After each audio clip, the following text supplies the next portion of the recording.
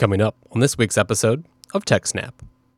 Equifax got hacked, but don't worry, we've got the latest details, some top tips for staying safe, and a debate over just who's to blame for vulnerable open source software.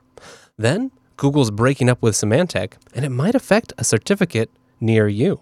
Plus, we take a little time out for Sysadmin 101, this time, ticketing systems.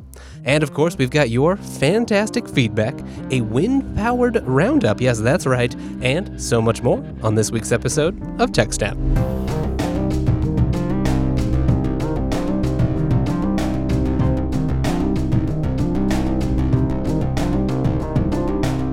Welcome to TechSNAP, Jupiter Broadcasting's weekly systems, network, and administration podcast. This is episode 336, broadcast live on September 12th, 2017. This episode is brought to you by our three excellent sponsors, Ting, DigitalOcean, and IX Systems.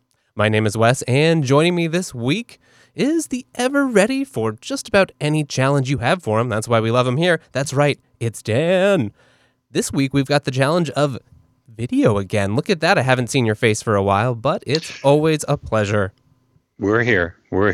How are you doing We're in today? a room. Pretty good. We're in a remote location, but we're here. Yes, that's right. The show must go on, and it will. I was traveling south to VBSDCon late last week. There's a FreeBSD Developer Summit on Friday, the conference on Saturday and Sunday. No, Friday and Saturday. The Dev Summit was Thursday. So then the conference was Friday and Saturday. And met up with Alan Jude and excellent. A whole lot of other people that our listeners will know. Found some really obscure stuff in the init script for FreeBSD. Oh. It got deprecated for about half an hour and then undeprecated when Alan said, no, I can use this. Nice. It found some use after all. Excellent. It did. Wonderful. Well, that sounds like a very fun activity. I spent some time camping in the North Cascades National Park, which was a lot of fun. But now we're back. We're ready to do a TechSNAP. Anything else you want to have before we should jump into the show? I have a trunk full of hardware. Oh, a trunk. We might talk about it later. Oh, okay. Just a little tease there for the audience. Yes. Excellent. Yes. Stick around. Okay, well then, let's jump on to our first story, and that's with our dear friend, Mr. Brian Krebs. Yes. And in case you haven't heard, and I'm sure you have, there's been a major breach. And this is much more significant than any previous breach I've ever heard of. And the reason is it's social security numbers, possibly birth dates and phone numbers and license details and addresses. What got released, we're really not sure because Equifax is not really telling us yet. What I want to go through here in Krebs on Securities post is what you should know in terms of minimizing your risk. And some of these things I've already done before the breach was announced, but one of these things I did this morning after I was reading his article. So don't panic. Just be aware and monitor. Yeah, that's great. That's great advice. Don't panic. TLDR Just version. do what you can, get it done with, and go back to your rest of your life. Okay, awesome. And as I go through this, I'll interrupt myself to give you bits of information that are slightly misleading because it's a U.S.-centric article, as it should be because it's a U.S. breach, right. And it mostly affects U.S. citizens, but not entirely exclusive. Okay. So, it remains unclear whether those responsible for stealing social security numbers and other data on as many as 143 million Americans from Big Three credit bureau Equifax intend to sell this data to identity thieves. So, did they steal it in order to sell it, or did they steal it just to have it? But if there ever is a reminder that you, the consumer, are ultimately responsible for protecting your financial future, this is it. Here's what you need to know and what you should do in response to this unprecedented breach. Okay, so it's not just Americans whose data was stolen here. It's basically consumers in the USA, because there are a lot of people in the USA who are not Americans and have credit profiles. What is it? I can't think of the right word. Anyway. A credit score, credit details, credit history, maybe? Yes, credit history, yes. You don't have to be an American to be in the U.S. and have credit history and credit score. So just that little thing. Some of these Q&A that we'll go through below were published in a 2015 story, but he's upgraded it with new information specific to this intrusion. Okay. So I recommend that you read the whole thing. I'm just going to go through and summarize some of the big things. So what information was jeopardized? So basically, Equifax is pointing out it's still ongoing, or you really don't know, but the risk includes social security numbers, birth dates, and addresses on 143 million people. They say Americans, but it's not just Americans. They also said that the breach involved some driver's license numbers, although it didn't say how many or which states, credit card numbers for roughly 209,000 consumers, and certain dispute documents with personal identifying information on approximately 182,000 consumers. So for the majority of people, it's going to be SSN, birth date, and addresses, which is pretty significant. With that information, you can open a line of credit.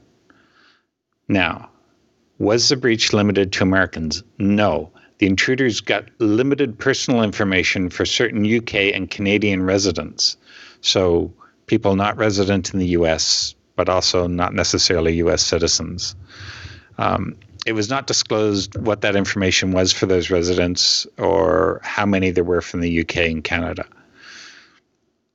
Now, there was some legal language in the terms of service that consumers must accept before enrolling for the free credit monitoring service that Equifax was requiring one to waive their rights to sue the company in connection with this breach. That was there, but it's no longer true, or it's not true. Not according to Equifax. The company issued a statement over the weekend saying that nothing in the agreement applies to this cybersecurity event.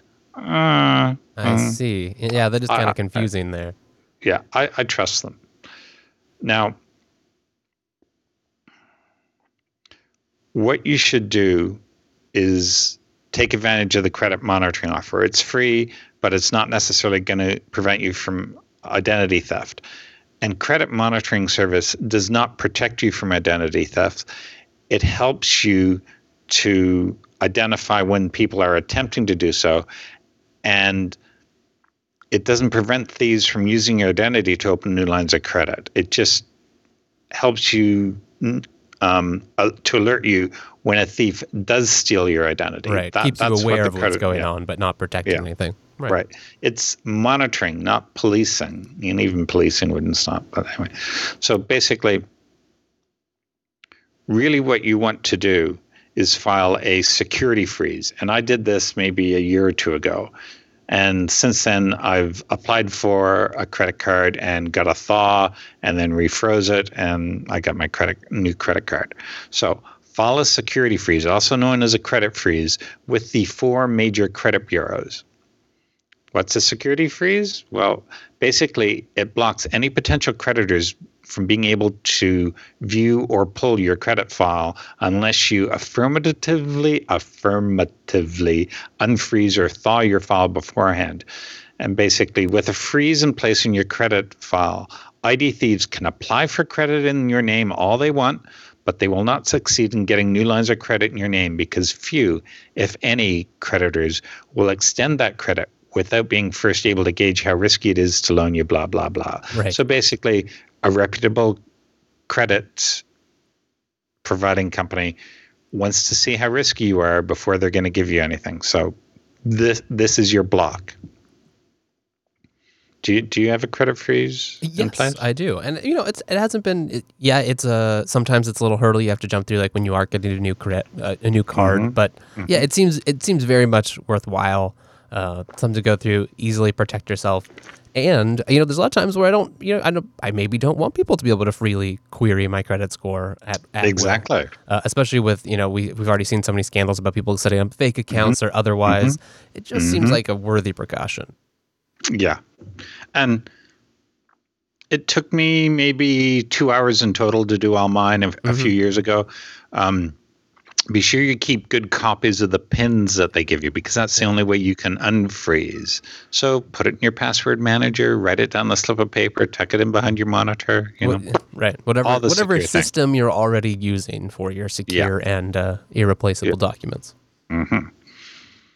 You do have one of those, right? Right. A secure document? We'll hope so. I was asking the audience, but yes, I'm sure you do, of course. You're I have a file folder. Yeah, I have a file folder. Yeah. Is there anything I should do in addition to placing a credit freeze that would help me get the upper hand on ID thieves? Yes, there is. Periodically order a free copy of your credit report. By law, each of the 3 major credit reporting bureaus must provide a free copy of your credit report each year via a government-mandated site, annualcreditreport.com. Make note of that domain name.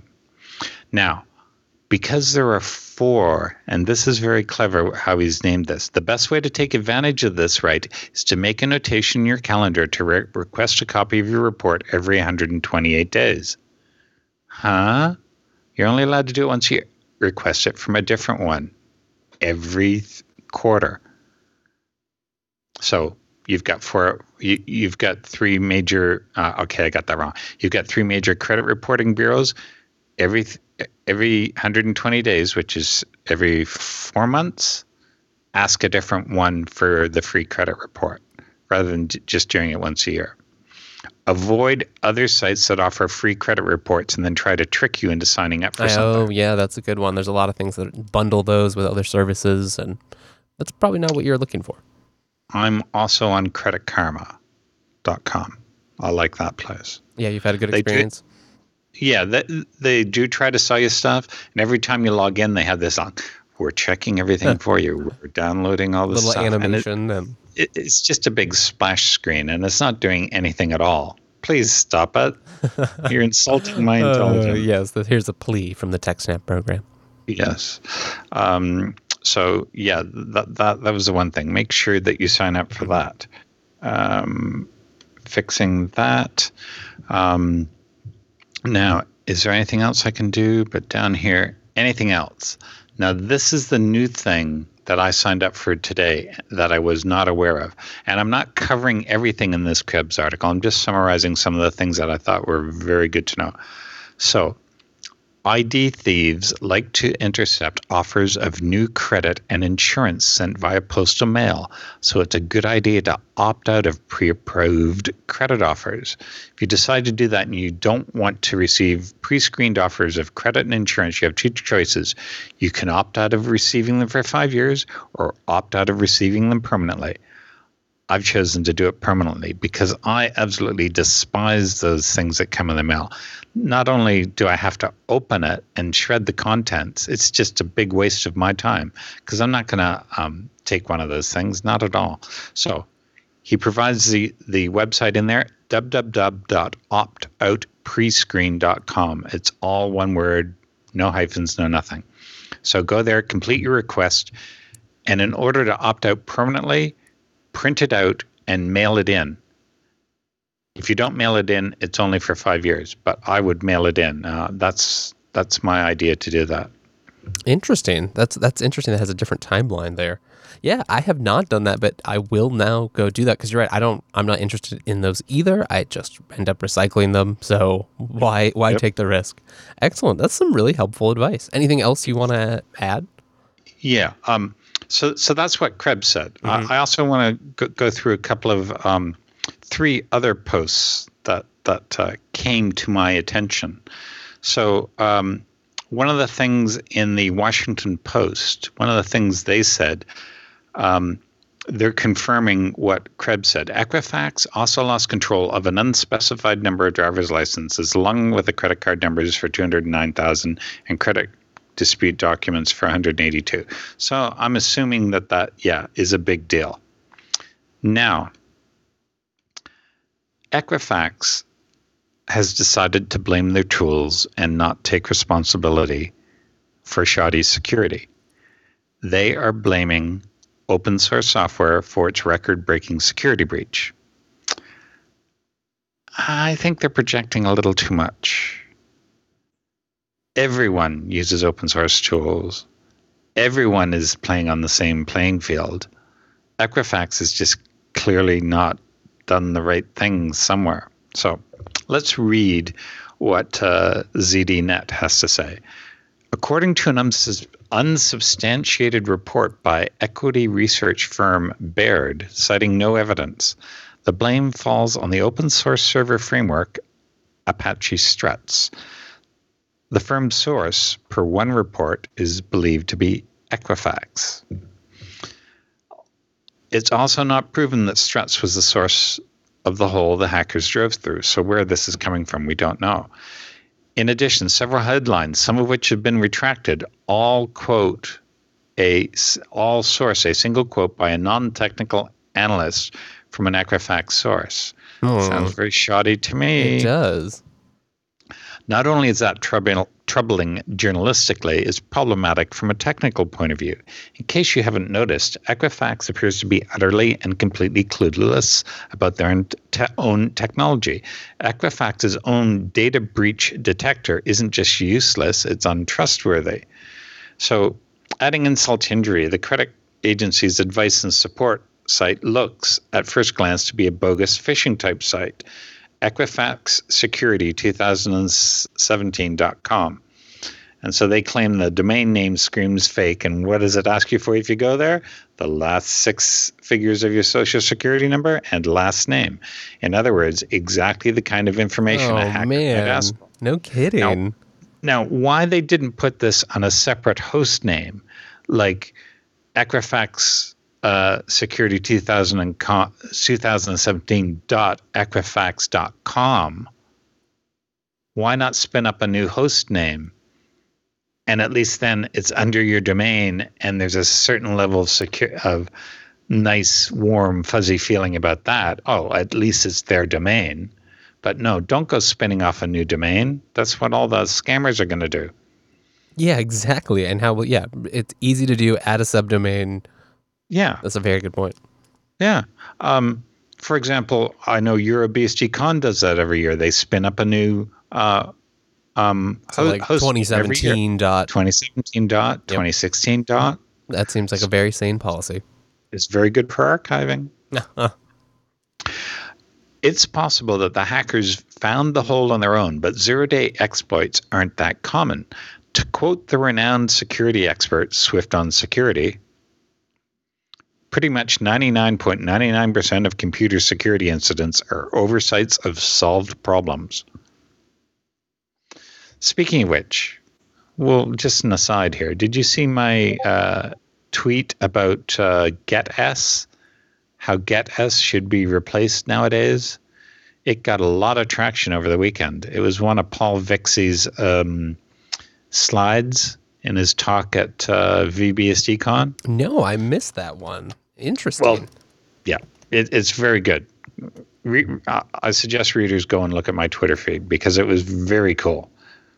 What the new body of GetS should be. It's just one line. Abort. Excellent. That's all it is. That's very easy. That'll fix a lot of buffer overflow problems. So, back to what ZDNet says. If that's the case, is it the fault of Struts developers or Equifax's developers, sysadmins, or their management? Ding, ding, ding. The people who ran code with a known total compromise of system integrity should get the blame. The Apache Struts Project Management Committee said in a statement, which we'll get to, that while they're sorry Equifax suffered from a security breach, they're not ready to take on the burden for this all-time security fiasco. Instead, the attackers either used an earlier announced vulnerability on an unpatched Equifax server or exploited a vulnerability not known at this point in time, a so-called zero-day exploit, said the statement. I'm more inclined to believe it's an unpatched vulnerability rather than a 0-day. Anyway. Yeah, I think we'd need some evidence there if that's what we'd need to see some as we go along, and maybe we will, but as yet, you're right, that's the more likely scenario. Jumping over to a threat post article, quote, an Apache spokeswoman told Reuters on Friday that it appeared Equifax had not applied patches for flaws discovered this year, unquote. And really, that's all I got to say on this. I'm sorry, but I don't accept that it's the blame of Apache, not one bit. Yeah, it doesn't seem like maybe it will come out that there is a 0-day, but until that time, put up or shut up. Mark Felder and I were talking about this morning. We were talking about how to set up a website so that it's very difficult to alter stuff once you get in there, how to get in there, how to exploit stuff. And I'm just setting up a new web server now, and I'm going to run Nginx and Apache, PHP FPM? Yes. And a friend of ours in Paris said, hey, listen, I'm doing that, and I've got Nginx running in one jail and PHP FPM running in another jail. Oh, very nice. And then we said, oh, how do you do that? And Mark said, well, I actually had to share the source code between the two of them. I did it on a nullfs mounted into both. And I said, ooh, you could put the source code in a third jail and just have it nullfs mounted for both Nginx and FPFM, PHP FPFM. And then the only way to change the source code is through this third jail, which nobody's going to have access to but you over a back channel via an SSH key. Then Olivier Robert, who was the one that told us about this, said, no, the source code, there's actually only one instance of the source code, and it's in the PHP FPM. But we couldn't figure out how that works because we were quite sure that it needed to be accessible by the Nginx server. Okay. But so hopefully we'll get some background from Olivier and find out how that works. But we were all saying, ooh, this sounds very nice. We're going to have to try this. Yeah, definitely. I mean, anytime you can, make as much read only as possible, and yes. that's always super helpful. Oh yeah. And when you can do so by separating them in jails, hey, even better. Yeah, that sounds like a nice way to do it. I like that. I like that a lot. I'll report back if I get it working, which I'm sure I will. Please do. Okay. Anything else to cover on this horrific data breach? No. Oh, yes. Everyone, freeze your credit. There you go. You've heard it right there. Dan said it. Go do it. Don't complain to us later if you didn't. But our deepest sympathies for anyone who was affected by this. We're sorry. We're sorry.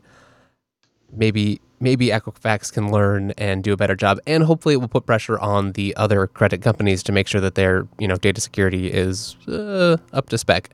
I doubt it. We'll see. Okay, so time to move on. Our first sponsor tonight. That's right, everyone. It's our friends over at Ting. Head on over to techsnap.ting.com. There you'll find mobile that makes sense. You're probably like, well, okay, you're trying to pitch me on this new thing. One more place that wants my personal identification, all that information. Ting is different. For starters, there's no 2-year contract. You're not going to have to sign your life away. You don't have to try to pick the plan that you think is going to work for the next 2 years. There's no early termination fees. There's no overage charges. Ting is simple. It's a smarter way to do mobile. It's pay for what you use. Yeah, say that again. Pay for what you use. It sounds too good to be true, but that's what makes Ting so great. Head on over to their rates page. There, you'll see a simple breakdown of how it all works. Each line starts at just $6 a month. Then you add up how many minutes you use. Okay, well, let's say you use 100 minutes. That's $3. Text messages, you probably don't use any of those because you're a super savvy TechSNAP viewer. And then your data. Yeah, maybe you're on Wi-Fi a lot like me. 500 megs, that should do it for the month. Lets you check things at the grocery store, get your email on the go. But you're Wi-Fi savvy, your monthly bill would be $19.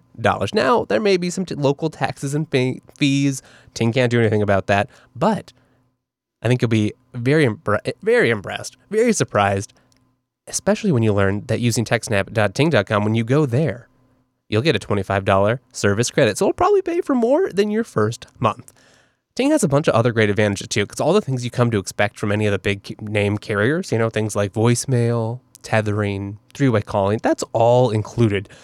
And at Ting, the tethering isn't separate. There's no magic other tethering data bucket. Data's just data. Pay for the amount of data that you use. Makes it super simple if you're a professional, you're on the go, you work remotely, and you really need to make sure that you always have a data connection.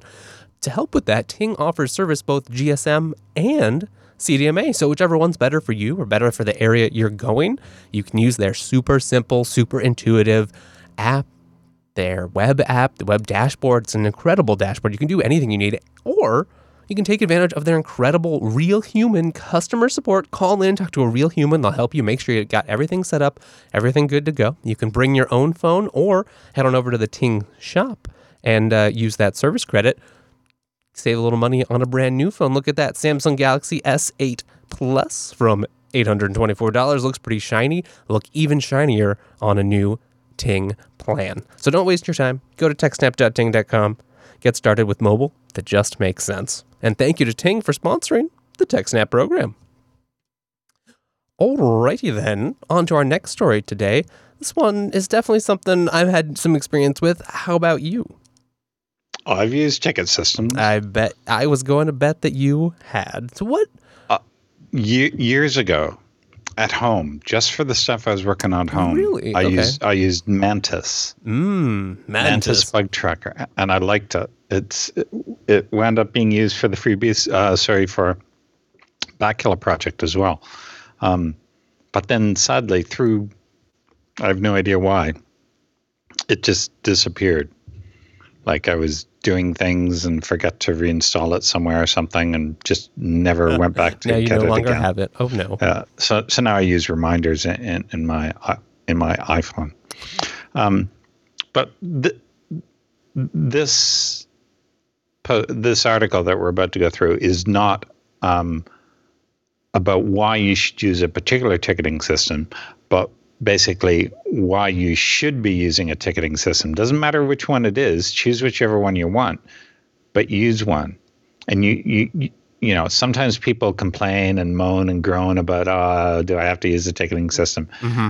Wait until you see the benefits of it. We tell all our users here, no, we're not going to do anything unless you open up a ticket. There are some exceptions, but don't tell anyone. Yeah, right. You have to open a ticket. If only to stop the constant tapping on your shoulder.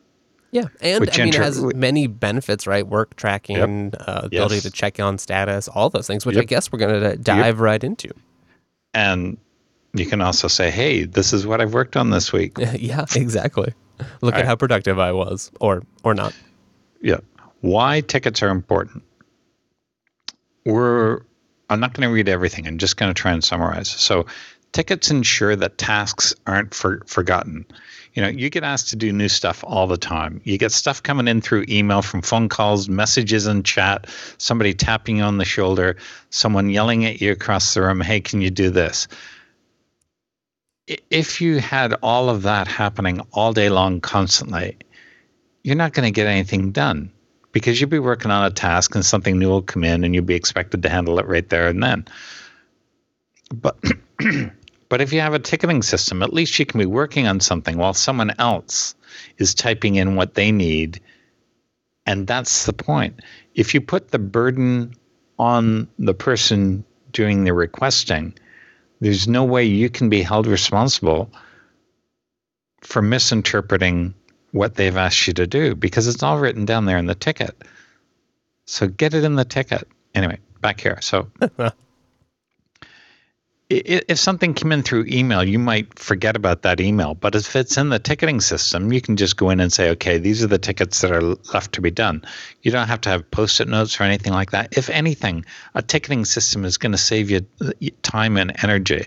I can't imagine there's any sysadmin out there that doesn't like a ticketing system. So a ticket lets you capture exactly what people want done in their own words, and provides a way for them to confirm that you completed the task the way they wanted before you close the ticket. So basically, here's what I want. Here's what I did.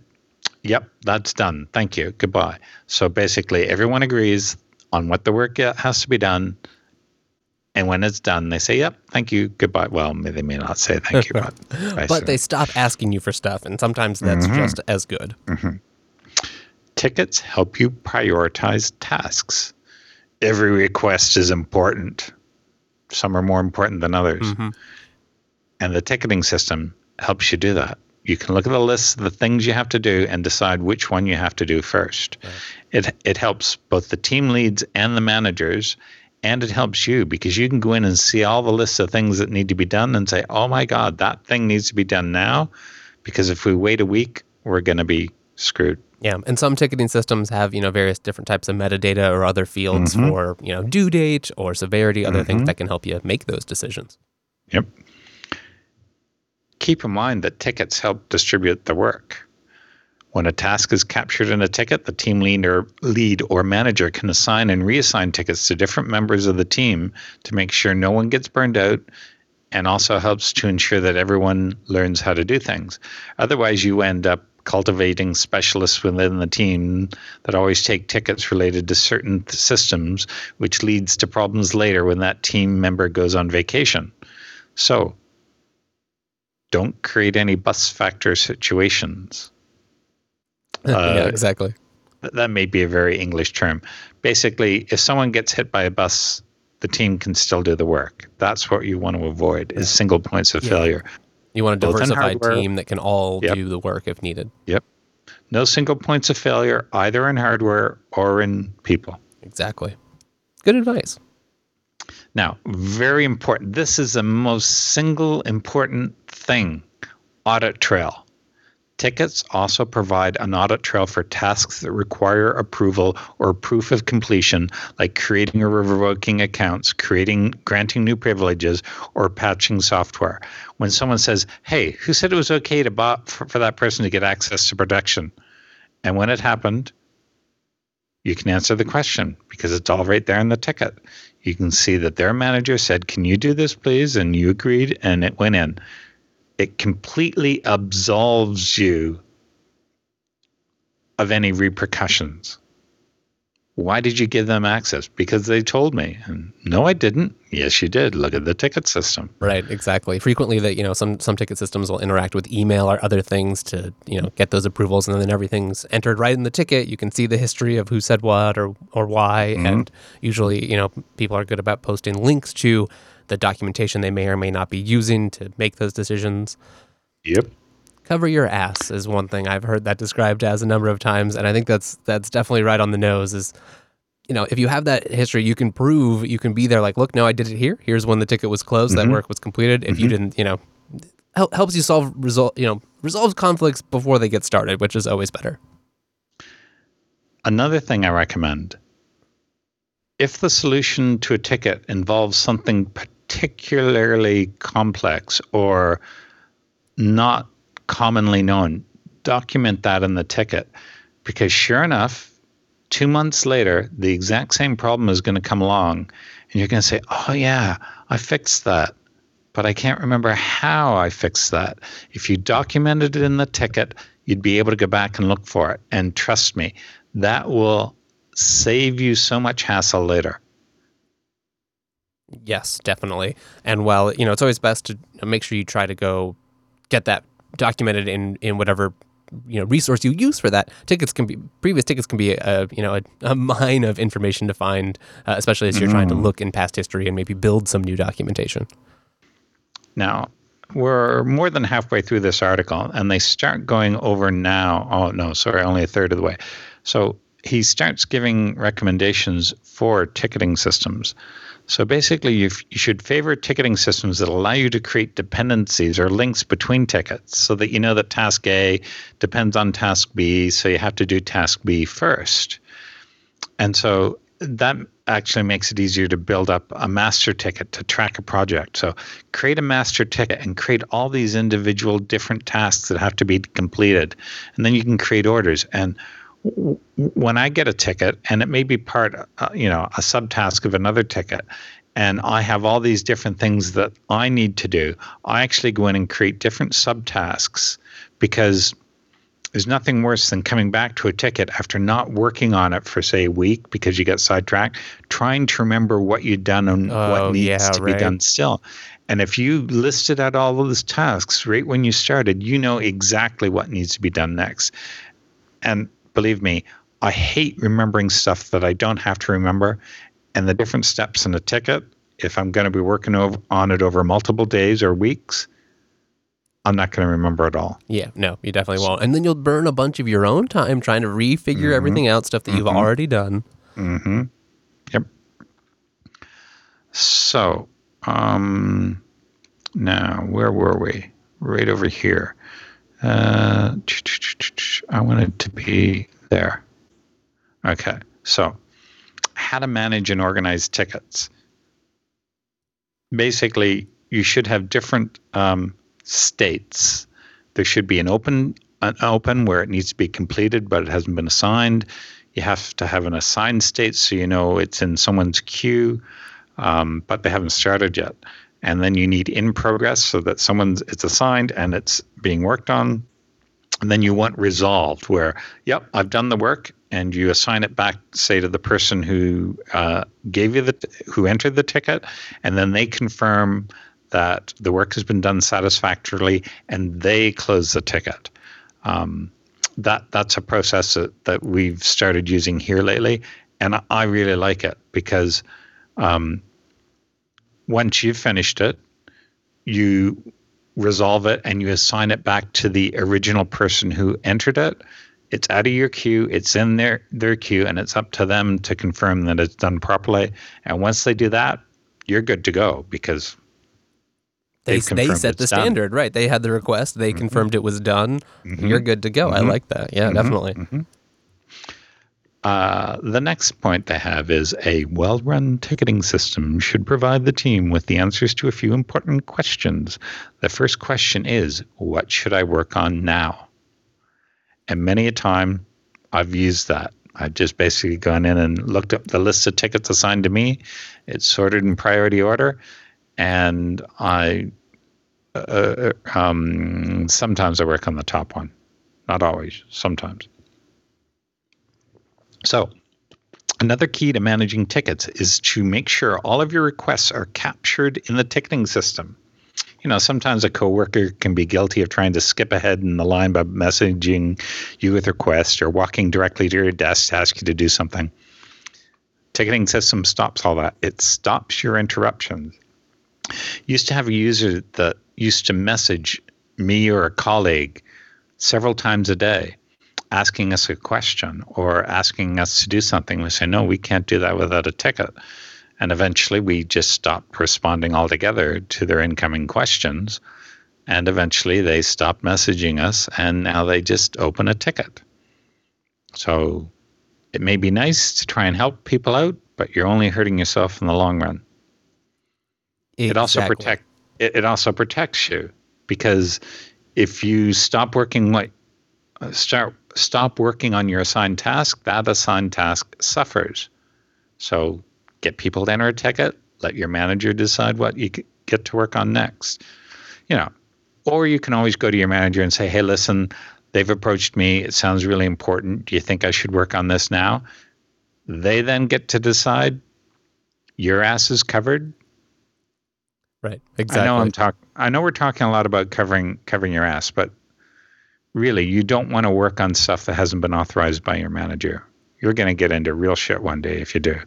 Right. I mean, you just want to keep it. You want to have clear communication and transparency, and ticketing systems can help you with that, so that it's clear what you should be doing, when, and how that happened. And your team wants to know that they can rely on you to get the stuff done that you've been asked to be done in a reasonable length of time.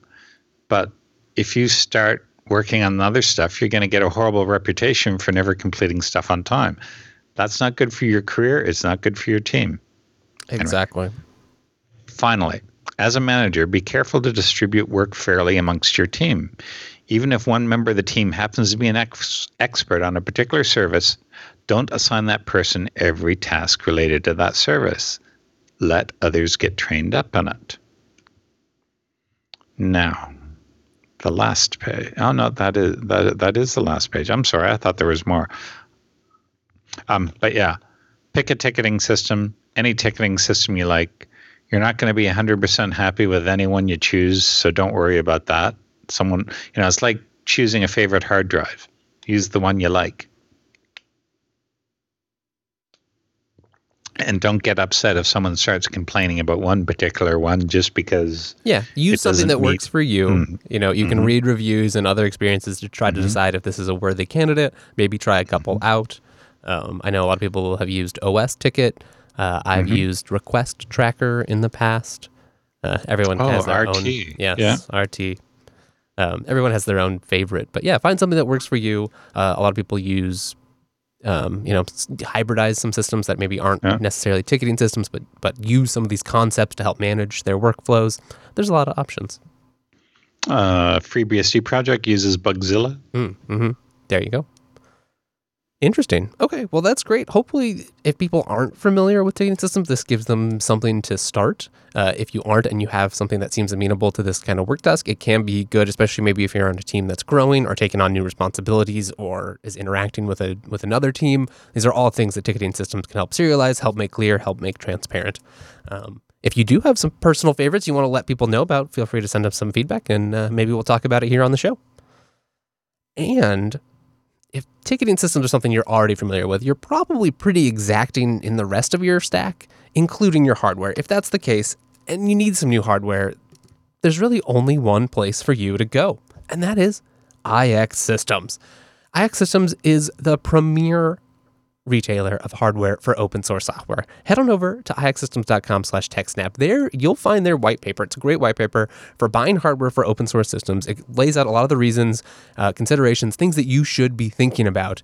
And when you read it, you'll probably realize iX Systems is the answer. Don't waste your time. Don't go to some of these big name retailers where you have to click through a ton of confusing options and a complicated web form, can't get on the phone to anyone. Maybe you've had some bad support experiences where you're calling some big vendors, they won't service your machine, takes too long, they won't honor your contract.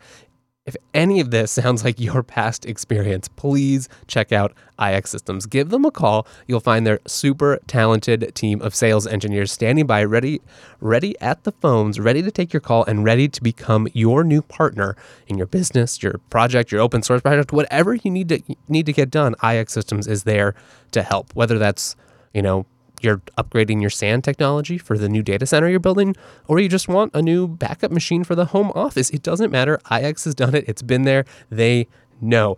Take a look at some of the people they work with here. People like LinkedIn, people like NASA, Splunk, Tumblr, Hitachi, big names, people like Adobe. That's because iX Systems is a trusted name, and partially because they partner with incredible people like Intel. They've got amazing Intel processors in all their machines. You can make sure that you get the processor that you need with the right motherboard, the right firmware version. iX knows how to do it. And you get white glove service with that. They've burned and tested the hard drives before they're shipped. They'll install and configure any operating system or software that you need so that it's ready to be shipped to the data center, racked up, and turned online. That is the extra mile that iX goes to. Plus, when you talk to a real human, you realize that they can answer questions that you didn't even realize you know. Maybe you're not an expert in SaaS, not a technology you've used. iX Systems knows all about it. Maybe you're not yet an expert in OpenCFS.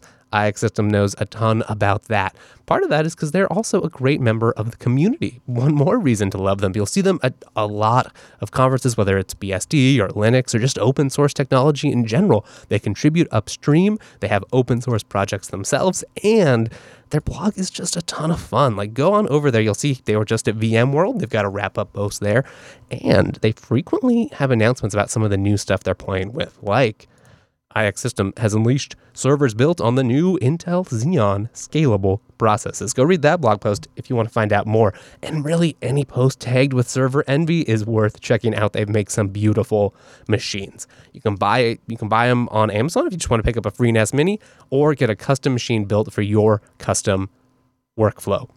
That's the power of iX Systems. And thank you to iX Systems for sponsoring this here TechSNAP program. Okay, thanks, iX. Now we've got one more story in the main segment today. This one will probably, you might see ramifications of this, maybe not, but it's big news either way. It's time to move away from semantic.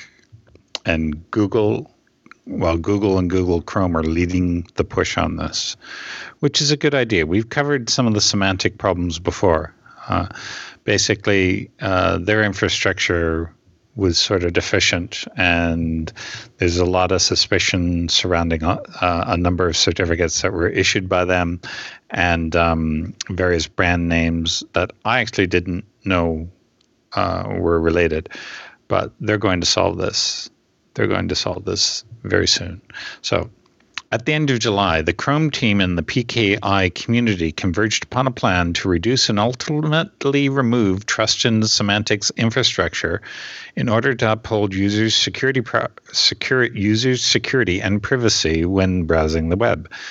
This plan, arrived at after significant debate on the Blink Dev Forum, would allow a reasonable time for a transition to new independently managed partner infrastructure while Semantic modernizes and redesigns its infrastructure to adhere to industry standards. Okay, that sounds really good.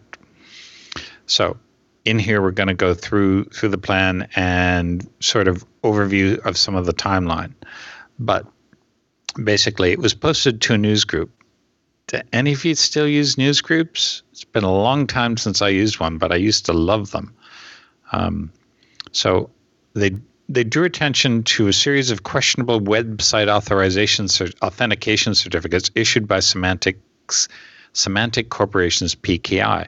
Basically, it consists of a series of certificate authorities under various brand names, including Thought. Is that how you pronounce it? Thought? I think so. VeriSign, Equifax, GeoTrust, and RapidSSL. I used to use RapidSSL. Is that right? I don't think I have any valid certificates from them anymore. I think everything has moved over to Let's Encrypt. By the way, over the weekend, the first fully automated certificate renewal, distribution to my website, and installation on the server and restart of services occurred. Is that right? That's exciting. Completely unattended. No problem. The only reason the first one with no problems. The first two that I tried there were permission errors because they were the certs that I installed manually because I didn't yet have the website going. Yes. But once I fixed that, I think I looked. The only reason I knew it happened is because I've got logs, and the logs email me to tell me what happened. And overnight, I think there was 8 or 9 certificates renewed. Wow. Now they all haven't been pushed out yet because the renewal process happens overnight, and then they get copied to the website, and then all the clients check in and pull down their new cert. But by tomorrow morning, they should all be installed, or I'll get error messages. But we'll see. Yeah, you'll find out real quick. Everything's on Let's Encrypt now. That's beautiful. And also, my Nagios alerts will start going off and say, hey, listen, this certificate has less than 30 days on it. See, you better start looking at it. So anyway, here's what, if you were a site operator, in other words, if you got a certificate from one of these folks, you really should take action because Chrome is going to stop trusting certificates issued by these entities, by these aforementioned entities. So starting with Chrome 66, Chrome will remove trust in semantic issued certificates issued prior to June 1st, 2016. Chrome 66 is currently scheduled to be released to Chrome beta users on March 15th, 2018. So those certificates will be almost 2 years old at the time. So really they should have, unless you've got a multi-year certificate, they should have be almost past your use by date. It'll go to Chrome stable users around April 17th in 2018. If you're a site operator with a certificate issued by a Semantic CA prior to June 1st, 2016, then prior to the release of Chrome 66, in other words, you've got until March of next year, which is about 6 months, you will need to replace the existing certificate with a new certificate from any certificate authority issued by Chrome. Who's that, you might ask? Well, go to the Chrome website, you'll find out. Additionally, by December 1st, 2017, Symantec will transition issuance and operation of public trusted certificates to DigiCert. We've covered that DigiCert was taking over. And certificates issued from the old Symantec infrastructure after this date will not be trusted in Chrome. So basically, you really only have until December 1st. Yeah, because that's coming up real quick now. That's less than 3 months. That's 2.5 months, isn't it? October, November, 2.5 months. Now, in October 2018, Chrome 70 will be released, which will fully remove trust in Symantec's old infrastructure. You've got almost a year to get this sorted out. I would have thought anyone that had heard the issues with Symantec would have figured this out already. So this will affect any certificate chaining to Symantec roots except for the small number issued by the independently operated and audited subordinate CAs previously disclosed to Google. So basically everyone, except for a small number there. People may think this is really heavy-handed, and why is Google intruding into something like this? Well, Google happens to produce a very popular browser, and they've decided to protect their users by saying, hey, listen, these certificates are dodgy. You might go to a website thinking it's this website, the one you've known and trusted for ages, but it's actually this malicious website over here. And they're not doing it to be mean. They're not doing it to be vindictive. They're doing it to protect us, the users. And I fully support what they're doing. Anyone with a certificate might complain, hey, listen, why do I have to replace this 6-month-old certificate when I've still got another? Well, it's not a 6-month-old certificate. It's been anything after June 1st, 2016. Most people renew for a year. Look at it this way. It's a service to your users. If you've got to replace a certificate, do the right thing. Be nice to your users. Get Let's Encrypt or something else. Not everyone can use Let's Encrypt. Yeah, that's true. There may be some infrastructural challenges or requirements that you can't do that. But there are other legitimate CAs that are out there. So yeah, just choose carefully. Do your research. Yep. It shouldn't be a huge deal. Mm-hmm. If you run a website or there's websites on your server, I suggest you do a preemptive audit and find out who's issued a Symantec certificate and start telling people to get their ass in gear and get it fixed up before you fall apart. That's a good point. Excellent. Anyway. Yeah. Okay. Anything else you want to add there? No, that's everything. Thank you. Yeah. Thank you. Yeah, that's something just you need to stay on top of, as always. Turns out secure encryption on the web, it's a lot of work. Maybe you want to make sure that everything else can be as simple as possible. Well then, head on over to DigitalOcean.com. There, you will find cloud computing designed for developers, but really it's just designed to be easy, simple, and oh so fast. You can spin up a brand new droplet that's like a cloud VM in the cloud. Yeah, that's right. In 55 seconds. Or less. Some people get it for less. It's so fast. Less than a minute from now, you can have a brand new machine running FreeBSD, Ubuntu, CentOS, Fedora, container Linux, really whatever you need to solve your next problem or make your next project succeed. You'll find it at DigitalOcean. And you can use our promo code SNAPOcean. One word, SNAPOcean. That's just like the TechSNAP program, SNAPOcean. Put them together, boom, get a magic promo code out of it. And then you'll get a $10 credit. Prices start at just $5 a month. So that's 2 months for free. You can head on over to their pricing page to learn more. You'll find they've got both hourly and monthly pricing. I love that hourly pricing. It makes things super simple. They state it right up here up front. There's no guesswork. You're not going to have to worry about what your bill is going to look like at the end of the month. Use it when you need it. Destroy it when you don't. They have great APIs and they integrate well with things like Terraform, Ansible. Pretty much any of the popular tools out there has DigitalOcean support. That's one of the things that makes it so great. Plus that API, even if you just want to use curl on the command line or your favorite HTTP client, it's sanely designed, it's fast, it's easy, and they have great documentation. So it's super simple to get started. A lot of people have made apps for it. We use it here on the show. There's apps on the phone, there's command line apps, there's web apps, all kinds of great ways to manage your DigitalOcean infrastructure. And best of all, they have an incredible dashboard of their own that leverages that API. It's simple, it's intuitive, it's not overly complex. Kind of a theme here. Maybe you're picking up on that. But don't think that DigitalOcean skimps. They've got a ton of the cloud features you've come to know and love from other providers. Cloud firewalls, no more mucking with IP tables. They've got load balancing, monitoring, high CPU droplets, attachable block storage, private inter-data center networking, That's how simple it is. They have all the things you need, storage, networking, and that's not like, they don't skimp on the networking. This is 40 gigabit E right to the hypervisor. It says like really good transit, excellent peering. DigitalOcean knows what they're doing. You'll get great speeds. Go spin up a droplet. Just play with it. Humor me here. Spin one up. Do an apt-get update or whatever package manager you're using, and you will see what I'm talking about. It's super fast. Use it as a local mirror. Use it as a squid proxy. Use it as a privoxy proxy to filter ads and other things for you. There's no end of use cases for DigitalOcean. Plus, maybe you've seen them. I'm almost certain you have. You'll find that DigitalOcean has some of the best community documentation out there, not just for their own tools, but for pretty much any open source thing you might want to do on a server.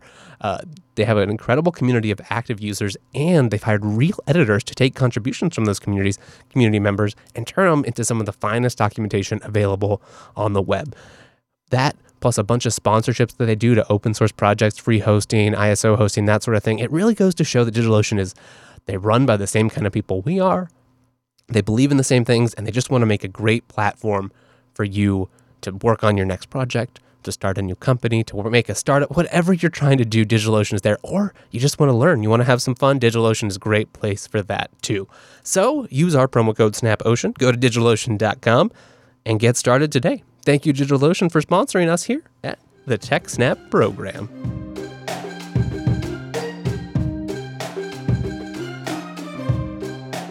And that brings us to today's feedback, the time in the show where we take time to go over the feedback you guys have given us, be that letters, tweets, posts on Reddit. It doesn't matter. We love it all. And it gives us a way to interact with you, one of the highlights of the show. First up, Dan, you had a little bit of a kind of feedback of your own. What was it?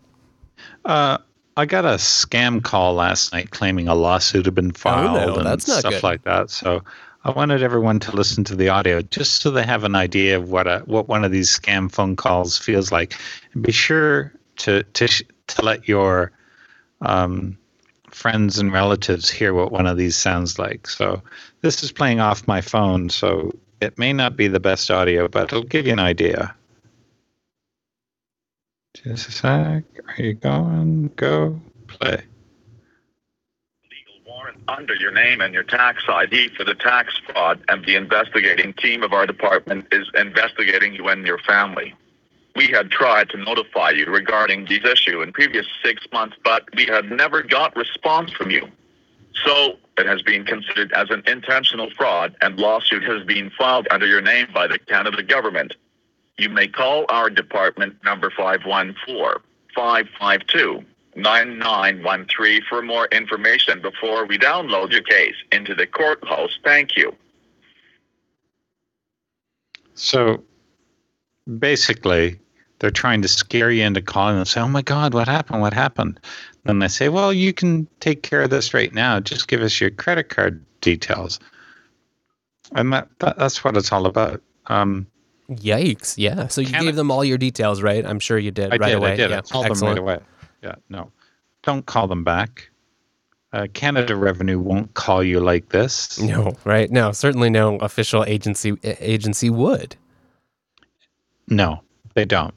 Just wait for a letter. Yeah, no kidding. Good advice. Well, thank you. That's a very real world application. It's exactly the kind of stuff that people will run into. And, especially when it catches you off guard in the middle of a busy day and you're just like, oh no, what do I need to deal with now? You might not take a step back, think about it calmly, but that's really important to do So here's just, a little bit of training material. You can also maybe use that or similar things. You can kind of find recordings on the internet too, and maybe a good idea to, introduce it to vulnerable people in your household, family, friends who you think might be at risk of getting tricked by those things, because it can be helpful to have some, real world experience with it before it happens to you for real. Yes. Okay, well, thank you for that, Mr. Dan. I guess let's jump into the regular feedback, starting with a letter from Jake Roberts. Thanks for writing to us, Jake. Jake writes, I just finished reading about the recent Time Warner data breach. It, once again, involved an unsecured Amazon bucket. Do you guys think that maybe it's time for Amazon to start forcing people to use these services in a more secure way? I know in a perfect world, the answer would be no. Thanks as always for the great show. P.S. Did we ever hear how Wes got into computing? I'm not sure if you did, but first let's answer that first question. What do you think, Mr. Dan? I think it's fairly easy for a third party to do this thing, and they already do. Shodan does this already. They basically, Shodan.io scans the internet looking to see what's answering where, and then it categorizes that stuff. And it's used by security researchers and I'm sure nasty people. So in the long run, you're responsible for your own actions. If you've got data, it's up to you to secure it properly. Yes, Amazon could start scanning, but they shouldn't have to. You're responsible for your own actions. So make sure that your data isn't sitting there in a bucket waiting for someone to come along and scoop it out. If I was running a small ISP, I might consider scanning, but the bigger you get, the more work it is to do. And no, I don't think Amazon should start it, but it'd be nice if they did. What do you think? I think I agree with you. It would be nice, and I think it is their onus to make it somewhat simple, or at least very clear in their documentation how to secure that. I think they do actually do a fair job of doing that, and then it falls to us and to others, and we need to have good education out there. I think also there's sometimes a misconception or attitude that AWS, there's so much there that's managed or done for you, but it really it doesn't. Kind of has just changed what operations and security is, and you have new primitives, but there's still a lot of things that you need to do and understand the complex interactions between your tools and other things. One thing I did see recently was this over at GitHub, something called Scout 2. Scout 2 is a security tool that lets AWS administrators assess their environment security posture, scanning using the AWS API. So this might be something that people can use. I'm sure there are other similar projects. If people know about them, let us know. We can talk about them here on the show. Yes, but it does seem like there has been, more things developed so that it makes it easier to go try to assess, build up a report, make sure that you're in compliance or whatever you need to. But yeah, do your homework, learn about security best practices. There's a ton of guides out there for AWS security primers and other things. And then it just comes down to pretty much everything else, make sure there's a process, have rules, regulations, guides that you follow, maybe document things with tickets, and then make sure all those things are followed every time so that you have a consistent, same environment. It's pretty cheap to go and rent a DigitalOcean droplet or similar, install an OS on it, install Nmap on it, and then go and scan all the IP addresses that you have on Amazon Web Services or whatever other services you have. But just do that simple thing, and that should open your eyes to a lot of things. Yes, definitely. Purchase a VM from a fourth party, not the one you do business with for all your gear, but another one, and do the scan from there. Might be the cheapest and most cost-effective $5 a month you ever spend. Yes, and there's, look into, maybe people can recommend these too, but, there's various open source vulnerability scanners, pen testing toolkits, other things that you can leverage if you want to, take a deeper dive into this sort of thing. Excellent. Okay. Thank you, Mr. Jake. As to how I got into computing, I was kind of always interested in it.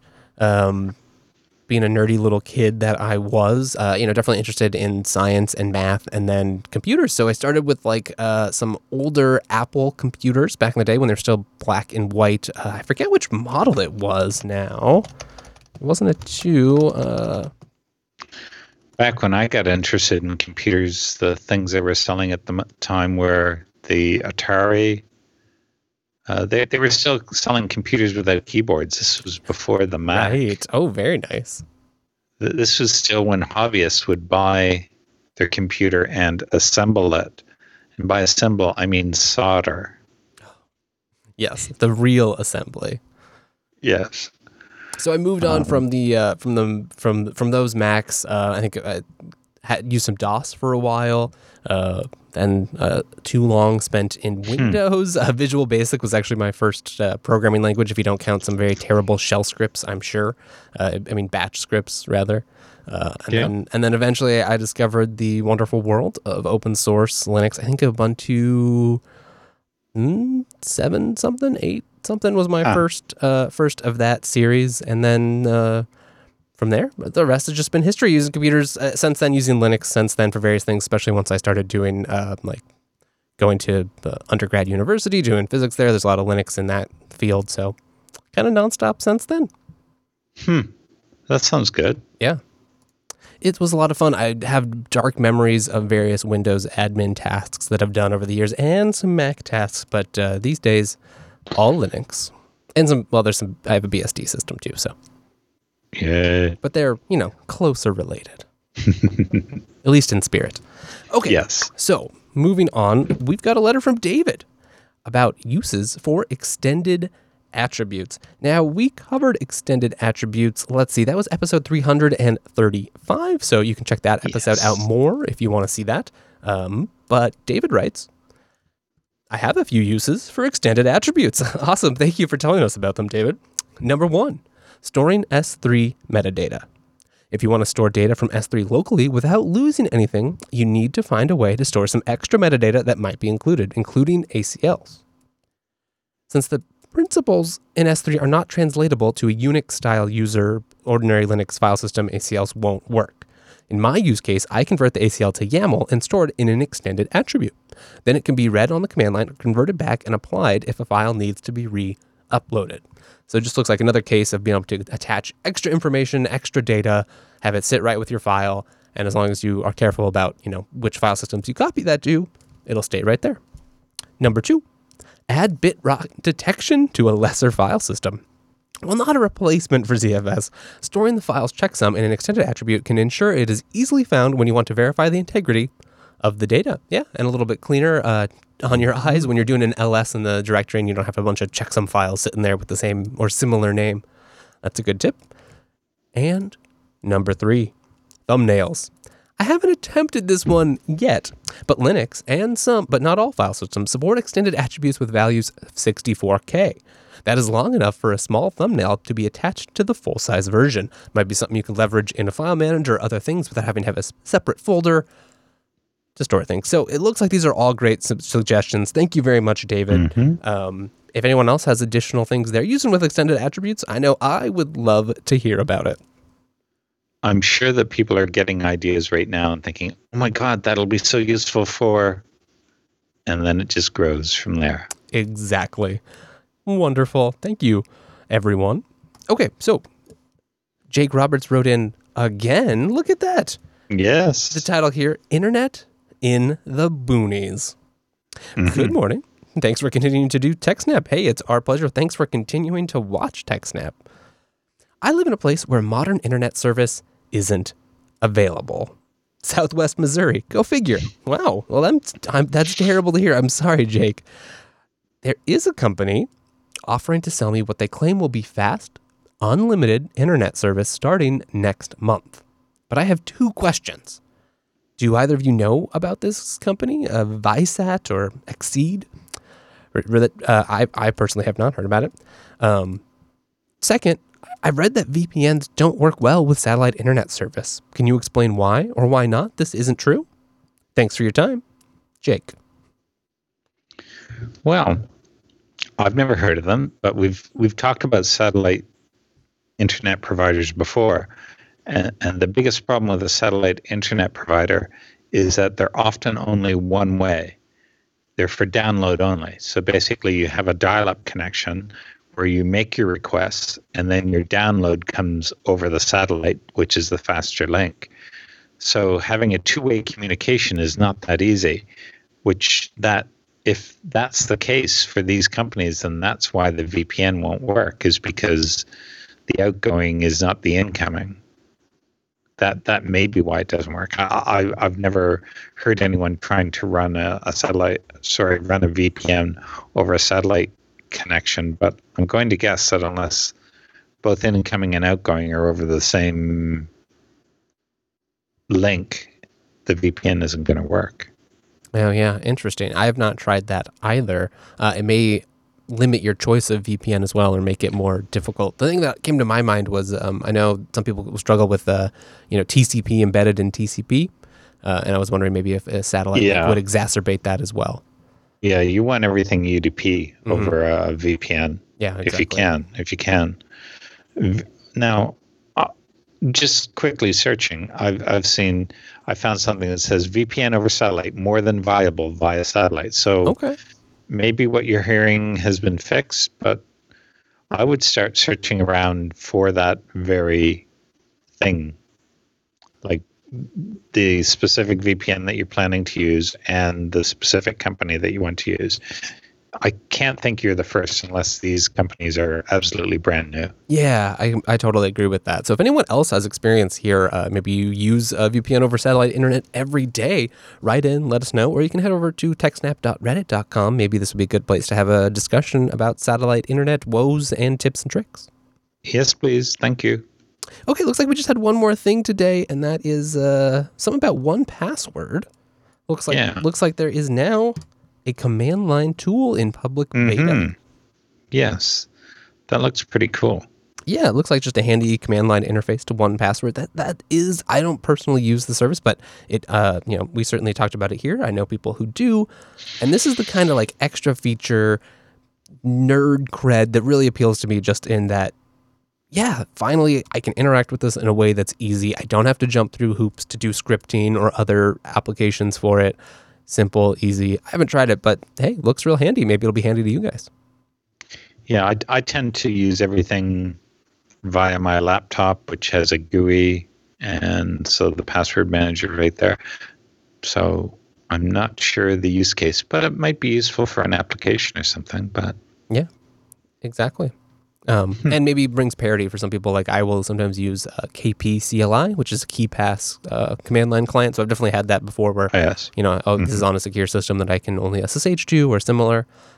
Yeah, let us know if you use it. You can provide us feedback. Go to jupiterbroadcasting.com/contact or techsnap.reddit.com, or you can find us both on Twitter. Many ways.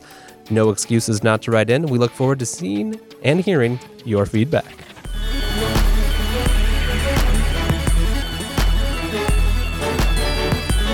And that brings us to the final segment of today's show. That's right, everyone's favorite, the Roundup. Let's jump right in. That's what we do with the Roundup. First up, Andy Rubin apologizes for Essential's humiliating customer data leak. Yikes, I don't like the sound of that. What's going on? Well, this is a new Android iPhone. It's a new Android phone. And people who wanted to order this Essential phone were being asked to provide their driver's license. Okay, but they're asked to provide it over email. And email isn't always secure. So basically, he apologized, and that's it, I suppose. But they also confirmed that this affected 70 customers. So either it was in place for a very short period of time, and there's high demand, or it was in place for a week and there's only 10 being sold a day. I would rather think it was only in place for a couple of hours and people started complaining about it. But basically, they're going to come up with some other kind of shipment confirmation requirements. Why they want to confirm the shipment, I'm not so sure. Because if they confirm, if the address is being shipped to is the address that you verify with via your credit card, you're good as gold because the bank the credit card company has said, "Yep, that's a good address. Ship." I don't understand why they had to confirm it Yeah, some other way. That is a little weird. I've never seen anyone else have to do that.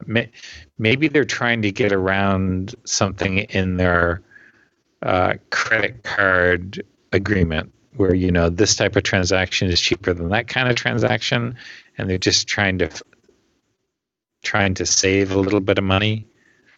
I really don't know. That's most decisions are financial,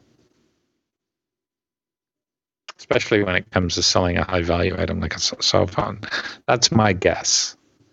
How do we confirm this? And someone with not enough experience said, "Oh, we'll get them to show us their driver's license." I mean, that's very simple. We'll ship them. I've never had any vendor ask me to do that. They either ship to the PayPal address or they authenticate the address with the credit card vendor. So. Yeah, exactly. Yeah, I haven't had that either. Weird. Well, hopefully it looks like they are dealing with it and taking it seriously, and hopefully trying to figure out how to do this right going forward. I hope so. This is terrible. Yeah. Okay, moving on. Low-tech privacy breach earns Aetna lawsuit for revealing HIV patients. Yikes. Breach occurred when Aetna mailed customers about a privacy lawsuit settlement. So you wouldn't think, how did they breach it in the email? Well, there is a window. There's a window of opportunity. That window of opportunity happened to be the little plastic window on the envelope. It meant that you could read part of the letter. And they third-partied this out to someone, and they just didn't, we use these envelopes. We use these. And I'm sure there was no agreement between the two as to what size of envelope or the placing or whatever. But basically, the window that they stuffed the envelope in, the window on the envelope into which the letter was stuffed revealed a little too much information. So this isn't a it's not so much a data security breach as oops, we put too much information. They might as well just sent them a postcard, like just printed the envelope, taped it up, printed the letter, taped it up, and sent it off without an envelope. Yeah, exactly. That's all the stuff right there. Yeah, I would say that it's not so much Aetna as the third party that is at fault here. Not so much Aetna is ultimately responsible, but I'm sure that the third party that they contacted for mailing this out is the problem. Yeah, that definitely seems like it. One of those things when you subcontract, etc., that it can be difficult to get right. One interesting aspect is that privacy suits are sometimes brought by anonymous plaintiffs. In this case, it was still anonymous, but the suit was filed on behalf of Andrew Beckett, who was the real-life protagonist in the 1993 film Philadelphia. And I think that's a very nice homage because he filed an unlawful termination lawsuit based on AIDS discrimination. And that was a true movie, by the way. It's based on a true story. Oh, interesting. Okay. Okay. Yikes. Well, hopefully they get that together. But we must move on. Yes. Over at crunchtools.com, here we've got a comparison of Linux container images. Now, I'm hoping that you can provide more information on this than I can, because I thought it was useful because it would give people who are new to containers and want to say, oh, well, if I use a container on Red Hat Enterprise Linux 7, what does it look like? Or what is the same thing on the Atomic image on RHE look like? Or what's it like on Fedora? It gives you all these different ones, including CentOS, Debian, Ubuntu, and Alpine. So basically, you can see the size on disk. They also include a life cycle, how long a container is good for. And it surprisingly, it varies from 6 months to 10 years. Yeah, isn't that crazy? Like, who's going to install a container and have it running for 10 years? That's got to be some pretty secure software. Yes, it must. Or like very isolated, or running maybe to run some old piece of equipment or something. But yeah, like a nuclear reactor. mm, Yeah. Okay.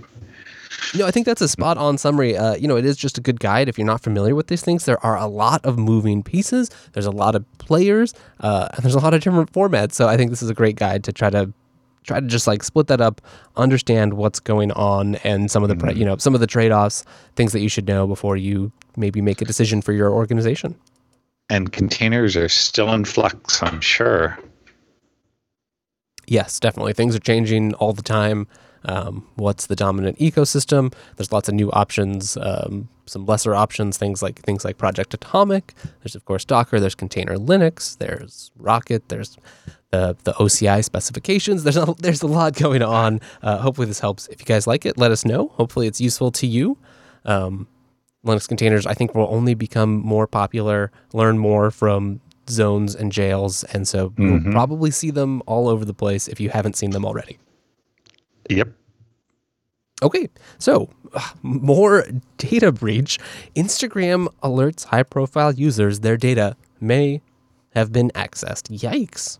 Yeah. So, quoting, Instagram is alerting high-profile users that someone could have accessed their phone number and email address through a bug in its software.